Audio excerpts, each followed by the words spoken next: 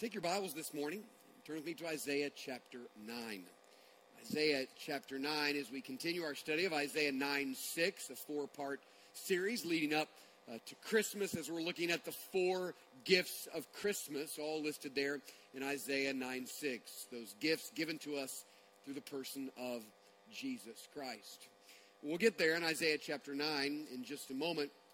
Before we do, I want to remind you of a story that I'm confident every single one of you know. I would even say if this is the first time you have ever been in a church in your life, you already know this story. Israel is at war with the Philistines. It's the classic battle scene. There is a mountain here and a mountain here and a massive valley in between. And over here stands the army of Israel, and over here stands the army of the Philistines, and they've been battling in the valley. Now, we don't know exactly when this happened, but we know that at some point, coming out from the Philistine army was a giant who came to the edge of the valley and made a wager with the army of Israel. It was a winner-take-all. What the giant said is this. He said, listen, if you'll find anyone who will fight me and they win, all of our nation will be your slaves forever. But if you send someone to me and I win, then all of you are our slaves forever. And he invites someone to a battle. Now, this goes on day after day after day. Every single day, Goliath would step out from the Philistine army. He would once again renew his challenge. He would taunt them. He would make fun of them. He would constantly be inviting someone to come and to fight with him. And listen, for 40 days, no one volunteered. For 40 days, this giant by the name of Goliath stood over the army of Israel and taunted them and cursed at them and invited someone to come and fight him, and no one was willing to do it. That is until a teenage shepherd boy arrived on the battlefield because he was delivering a tray of cheese from his father to his brothers.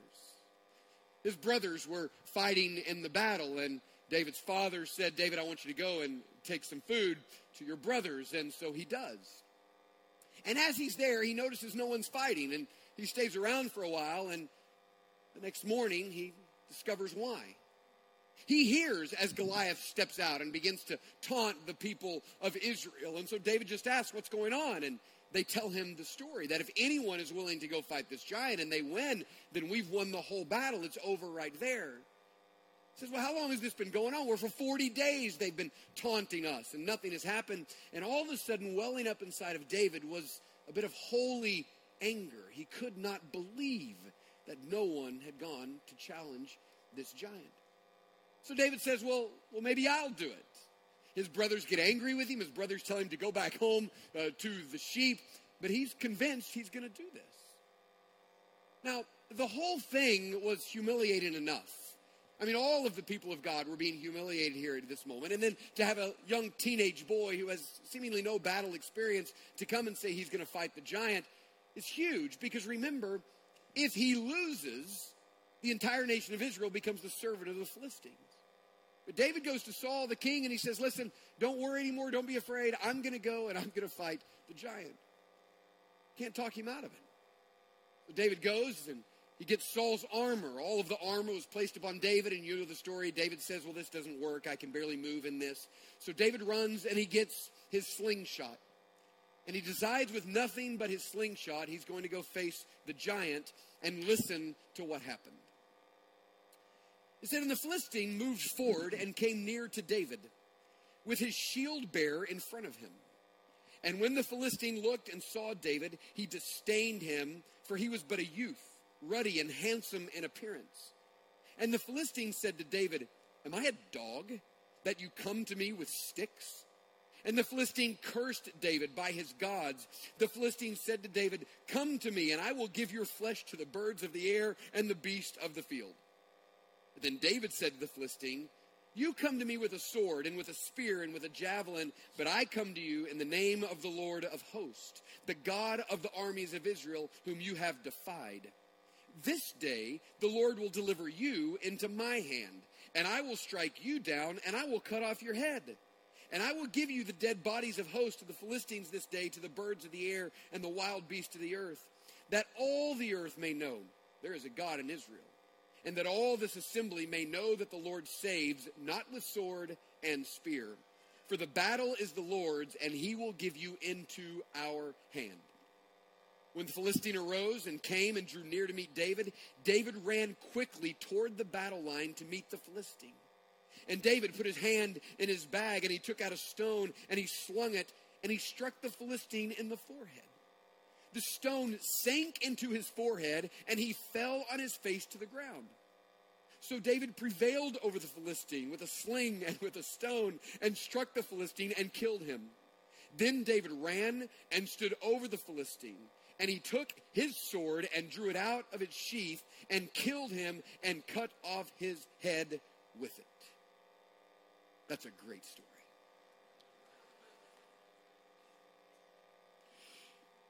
Now, here's what I wonder when I think about this. So here's a massive army of Israelites, well-equipped and trained for battle with all of the military weapons. There's one man over here challenging any one of these to a battle. So my question is, why is it that the only one who volunteered to come and fight the giant was a teenage shepherd? Like, what separated David from the rest of everyone else? It certainly wasn't training. It wasn't skill. It wasn't size. It wasn't strength. In every way, David seemed the one most ill-equipped to fight this battle. Yet David not only volunteers for the battle, he runs toward the battle, convinced he's going to win.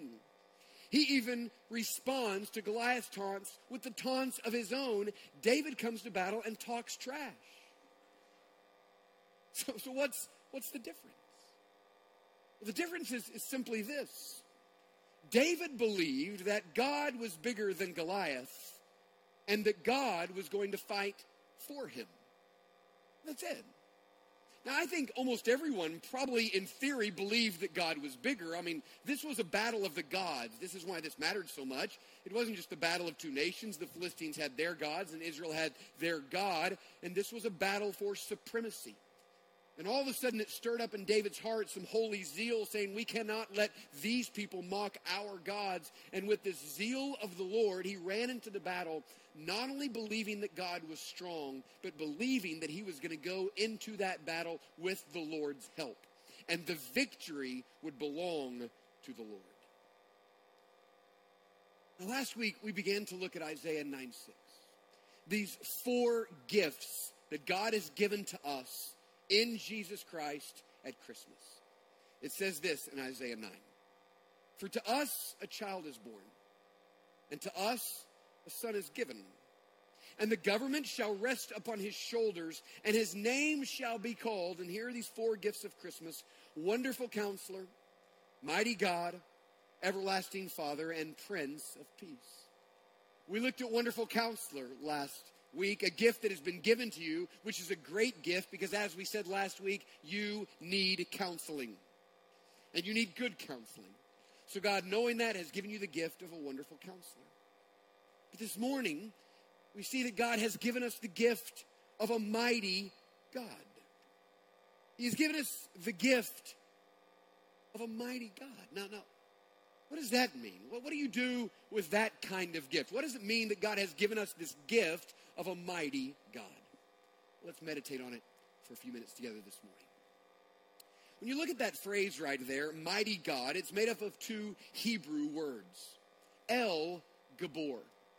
Now, the first Hebrew word, El, is a word that is used throughout the book of Isaiah, and every single time it's used, without exception, it refers to deity. It refers to God himself. Meaning, in unquestionable terms, Isaiah says what has been said over and over and over in Scripture and has continued to be affirmed throughout the New Testament, that the baby that is born is God in the flesh. This is God. Laying in that manger is God descending upon us, humbling himself, taking on the form of a human being. This is God in the flesh. This is why Colossians 2 says, in him, Christ, all the fullness of deity dwells, fully man and fully God. This is why John 1 says this. In the beginning was the Word. The Word was with God, and the Word was God. There is nothing that has ever been created that was not created through Jesus Christ. Colossians 2, John 1, both affirm that Jesus Christ is God in the flesh, the creator and sustainer and Lord over all of the universe. And the reason this is important, and you know this, but let me remind you of this, is that what separates Christianity from every other religion is instead of it being constantly our attempt to get to God, the entire gospel of Jesus Christ is God taking the first step and coming to us. Because in our own flesh, we can never get to God. We're dead in our trespasses and sins. We have no spiritual life. The only reason you have any desire for God or love for God or affection for God or relationship with God is because God started it. He who began a good work in you will complete it until the day of Christ Jesus. God takes the initiative. And when we could not get to God, God comes to us in the flesh, in the person of Jesus Christ. Be assured, Jesus Christ is God. El. But it is El Gabor. Now, Gabor is the adjective that describes God. And you see this in many of the names of God. Elohim, El Shaddai. These are adjectives describing God. But here is one that means something a bit different. El Gabor, the word Gabor means a strong and mighty warrior. It means a champion. In other words, the God that has come is a mighty warrior God. Gabor. Now, I don't know how this was created. It might have been as David experienced this humiliating moment where all of Israel's soldiers would not fight one giant. But we know that in David's time, he had a group of men called David's mighty men. Remember these? There's 37 of them. They're the special forces of Israel. And the Bible gives us these little glimpses. They're subtle, and you've got to look carefully for them, about how mighty these men actually were. There's one named Benai, who it tells us on a snowy day killed a lion with his bare hands. This same mighty warrior faced a 7-foot Egyptian in hand-to-hand combat, and what Benai did is he went and took the Egyptian's sword from his hand and then killed the Egyptian with his own sword. Another one of the mighty warriors we know in a battle, himself in hand-to-hand combat, in one battle, killed 800 men. These were tough dudes. These were mighty warriors. These were the special forces. And in Hebrew, you know what they're called? The Gibborim. The Gibborim. They're the mighty warriors. They're the strongest champions. And that's the word it used to describe God. So you put these together, and what Isaiah is saying is you have been given the gift of a God who is a mighty warrior. A God who is a champion. A warrior God who's supernatural, undefeatable, unstoppable, and powerful. And this is the one that God says he has given to you. Martin Luther calls him the hero of strength. Because as a mighty warrior, he comes across as a hero figure. He is strong and cannot be defeated. Remember that story when Israel was leaving Egypt? And they couldn't leave because of all of the times in which Pharaoh changed his mind, and there were all of the plagues. The last plague was the Passover, where the firstborn was killed. And in the night, the people of Israel escape, and the Egyptians let them go because of all the things they had been through. But you remember what happened? As they escape at night, they find themselves, this entire nation, probably over 1 million people, at the Red Sea. How are 1 million people going to cross the Red Sea? And if that wasn't bad enough, they begin to hear something behind them. And as they listen closely, they realize what they hear is the footsteps of soldiers and the wheels of chariots. And all of a sudden it becomes a little bit lighter, and they look up, and the entire Egyptian army has changed their mind, and they're coming after Israel, and they're stuck. The Red Sea here, the Egyptian army on the other side, and there's absolutely nothing they can do. And it was in that moment in which they begin to grumble and be angry at Moses and wonder why in the world they ever left in the first place. And listen to what happens. It says, when Pharaoh drew near, people of Israel lifted up their eyes, and behold, the Egyptians were marching after them, and they feared greatly. And the people of Israel cried out to the Lord, and they said to Moses, "Is it because there are no graves in Egypt that you've taken us away to die in the wilderness? What have you done to us in bringing us out of Egypt? Is not this what we said to you in Egypt? Leave us alone that we may serve the Egyptians, for it would have been better for us to serve the Egyptians than to die in the wilderness."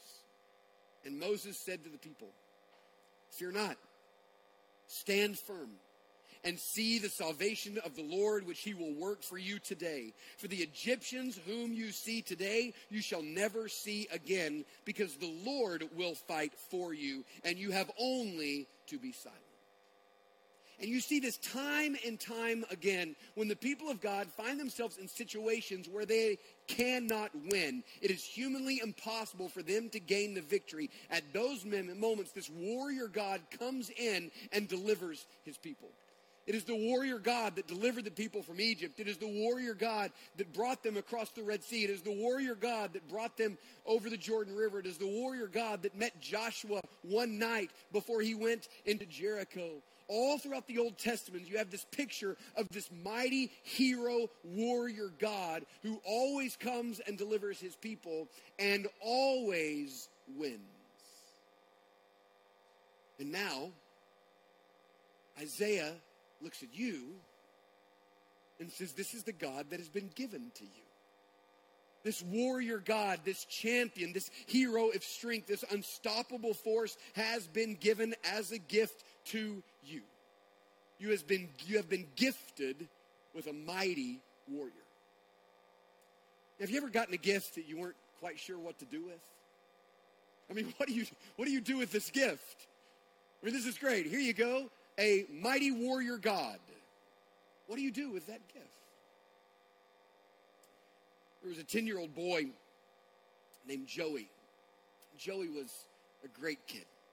He really didn't cause his parents any problems. They had a great relationship. He was one of those kids full of life and loved to go to school because he loved his friends and he was social. And everywhere he went, the teachers would say something good about Joey, and just had a lot of life and energy and excitement.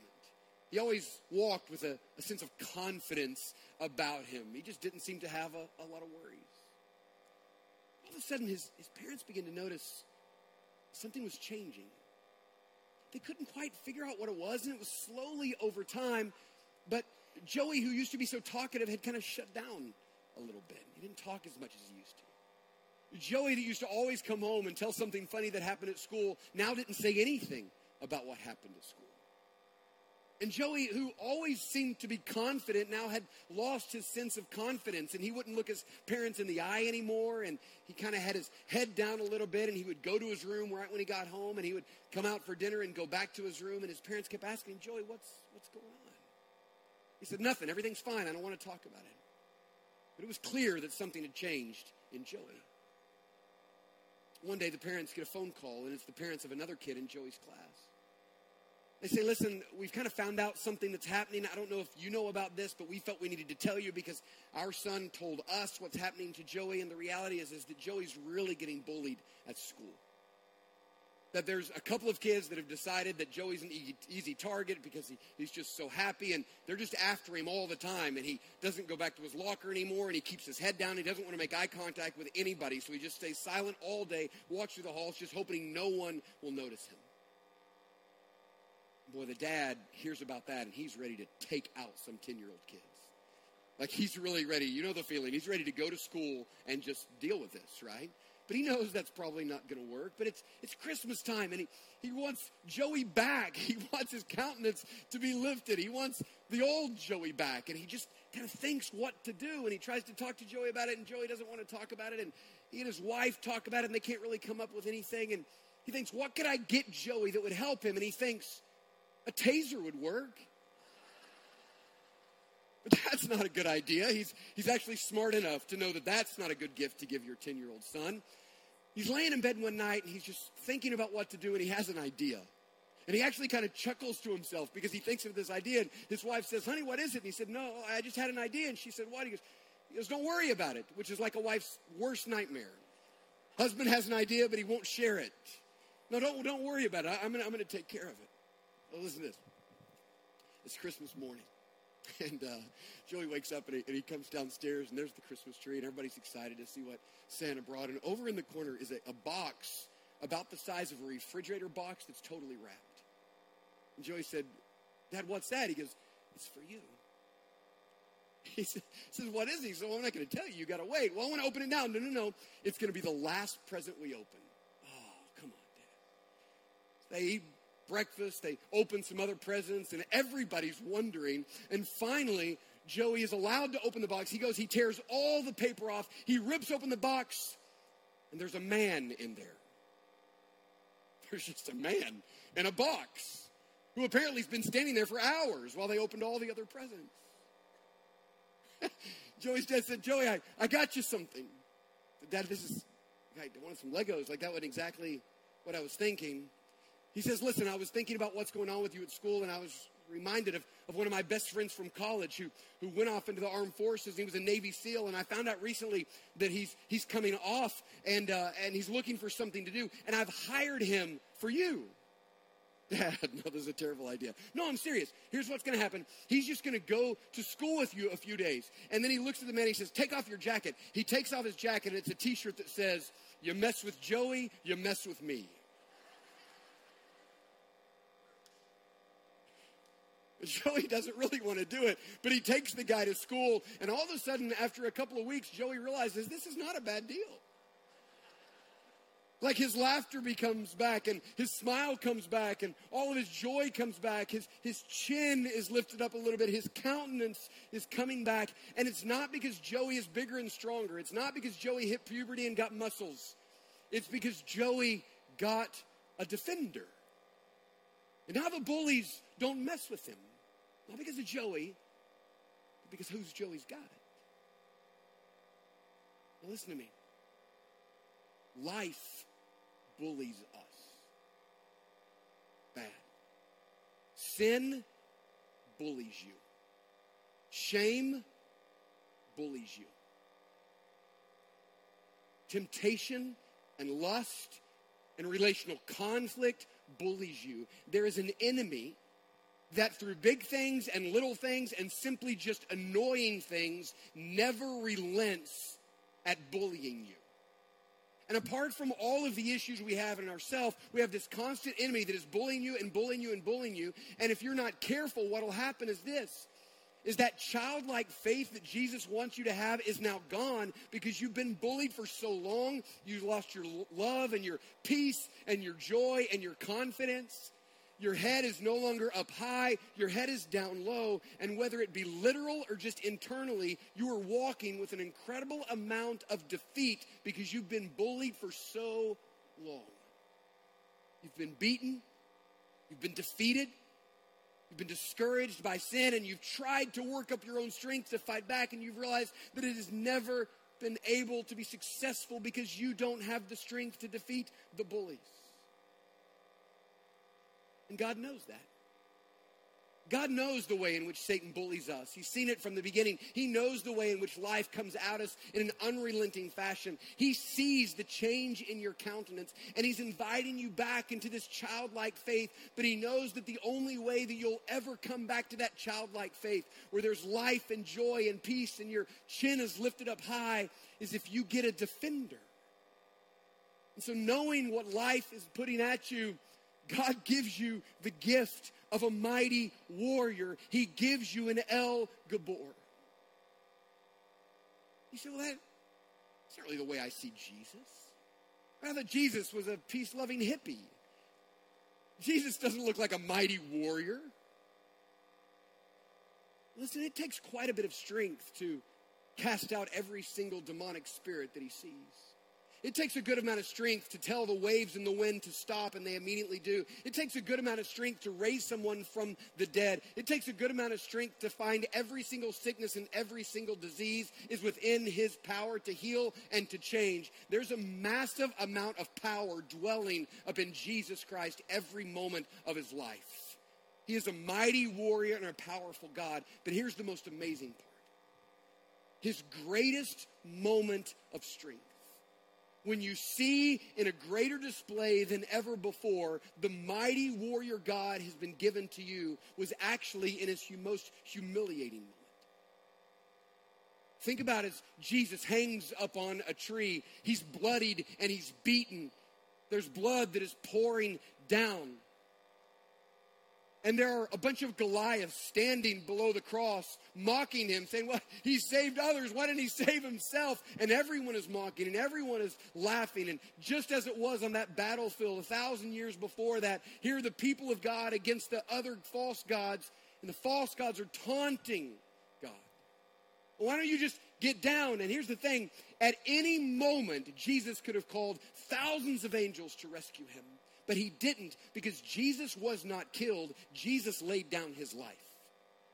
Jesus willingly laid down his life. And in that moment, as his blood was shed and his body was crucified, that is the warrior God, El Gabor, in the flesh, defeating your bullies.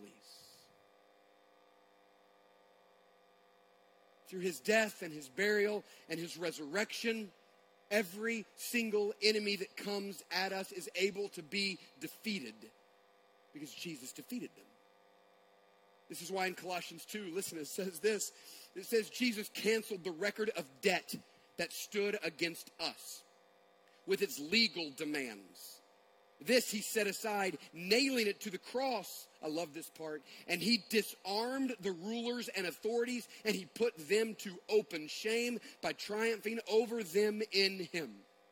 He took the weapons away from the enemies. He disarmed the enemies, so we no longer had to be enslaved to sin or to shame or to guilt. He disarmed them, he put them to open shame, and he triumphed over them in Christ. So the reality is that we don't have to live enslaved to sin. We don't have to live in fear of death. We don't have to live in fear of the future and anything that is going to happen around us, because we are united with Christ in his death, burial, and resurrection. And ultimately, we always win. That's the God who has been given to you. And then if that wasn't enough, if it wasn't enough to know that your sin and your shame and hell and death has been defeated, you come to Romans 8, where the Apostle Paul says, if God is for us, who can be against us? If he did not spare his only son, how much more will he not also freely give us all things? He says, in persecution and distress and famine and danger and sword, we, because of Christ, are more than conquerors. It's saying the reality is that famine, distress, danger, and sword are still a reality because we live in a broken world. But in every single one of those things, we are more than conquerors. There is nothing in the past or the present or the future that will ultimately have victory over us. And all of a sudden, when you begin to read Romans chapter 8, what you realize is this warrior God who fought for us in his death, burial, and the resurrection is still fighting for us. And Romans chapter 8 gives us this picture of Jesus taking off his bloody robes, and under the bloody robes is a t-shirt that says this: you mess with him, you mess with me. Because he's for you, and he's with you. He's not just strong, he is on your side. And the whole point that Isaiah is trying to make is that God has given us the gift of a mighty warrior who fights for you. God has given us the gift of a mighty warrior who fights for you. I should ask you this morning, do you feel bullied? Am I the only one that feels bullied?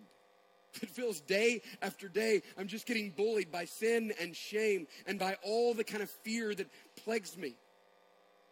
And after that happens for a while, we do feel a little beat down and discouraged, and all of the conflict and the things around us make us feel hopeless in every way. And we feel our life and our joy leave, and our head begins to go down in shame. And we long for that childlike freedom and lightheartedness, but it's gone because we've just been bullied too long. And all of a sudden you realize that you're just kind of living like this. Can I remind you of Psalm 3:3? Where David says this, he says, the Lord is a shield around me. He is the glory of my life. And listen to this, and the Lord is the lifter of my head. Let me tell you what the Lord wants to do in this place this morning. The Lord wants to come to you with your head held down because you've been bullied for so long under all of the weight of sin and shame and all of the discouragement and all of the conflict. And he wants, listen, look at me. He wants to place his sovereign and loving, caring hand under your chin. He wants to lift it up. He wants to look you in the eye and say this, I'm for you. He wants to put his hand under your chin, lift you up and say, look me in the eye. I love you. He wants to lift up your chin and look you right in the eye and say this, we are more than conquerors.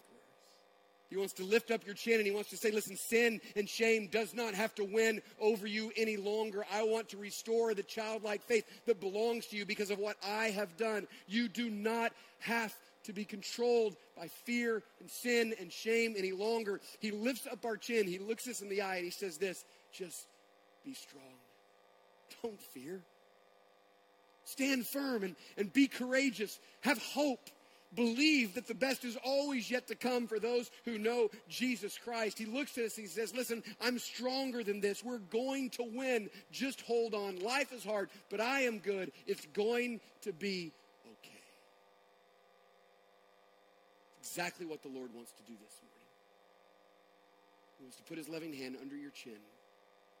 He wants to lift it up and look you in the eye and say, because of me, you need to live with a new sense of confidence and joy in life. I want to restore the childlikeness. And this morning, God is inviting you to let the warrior God restore you once again.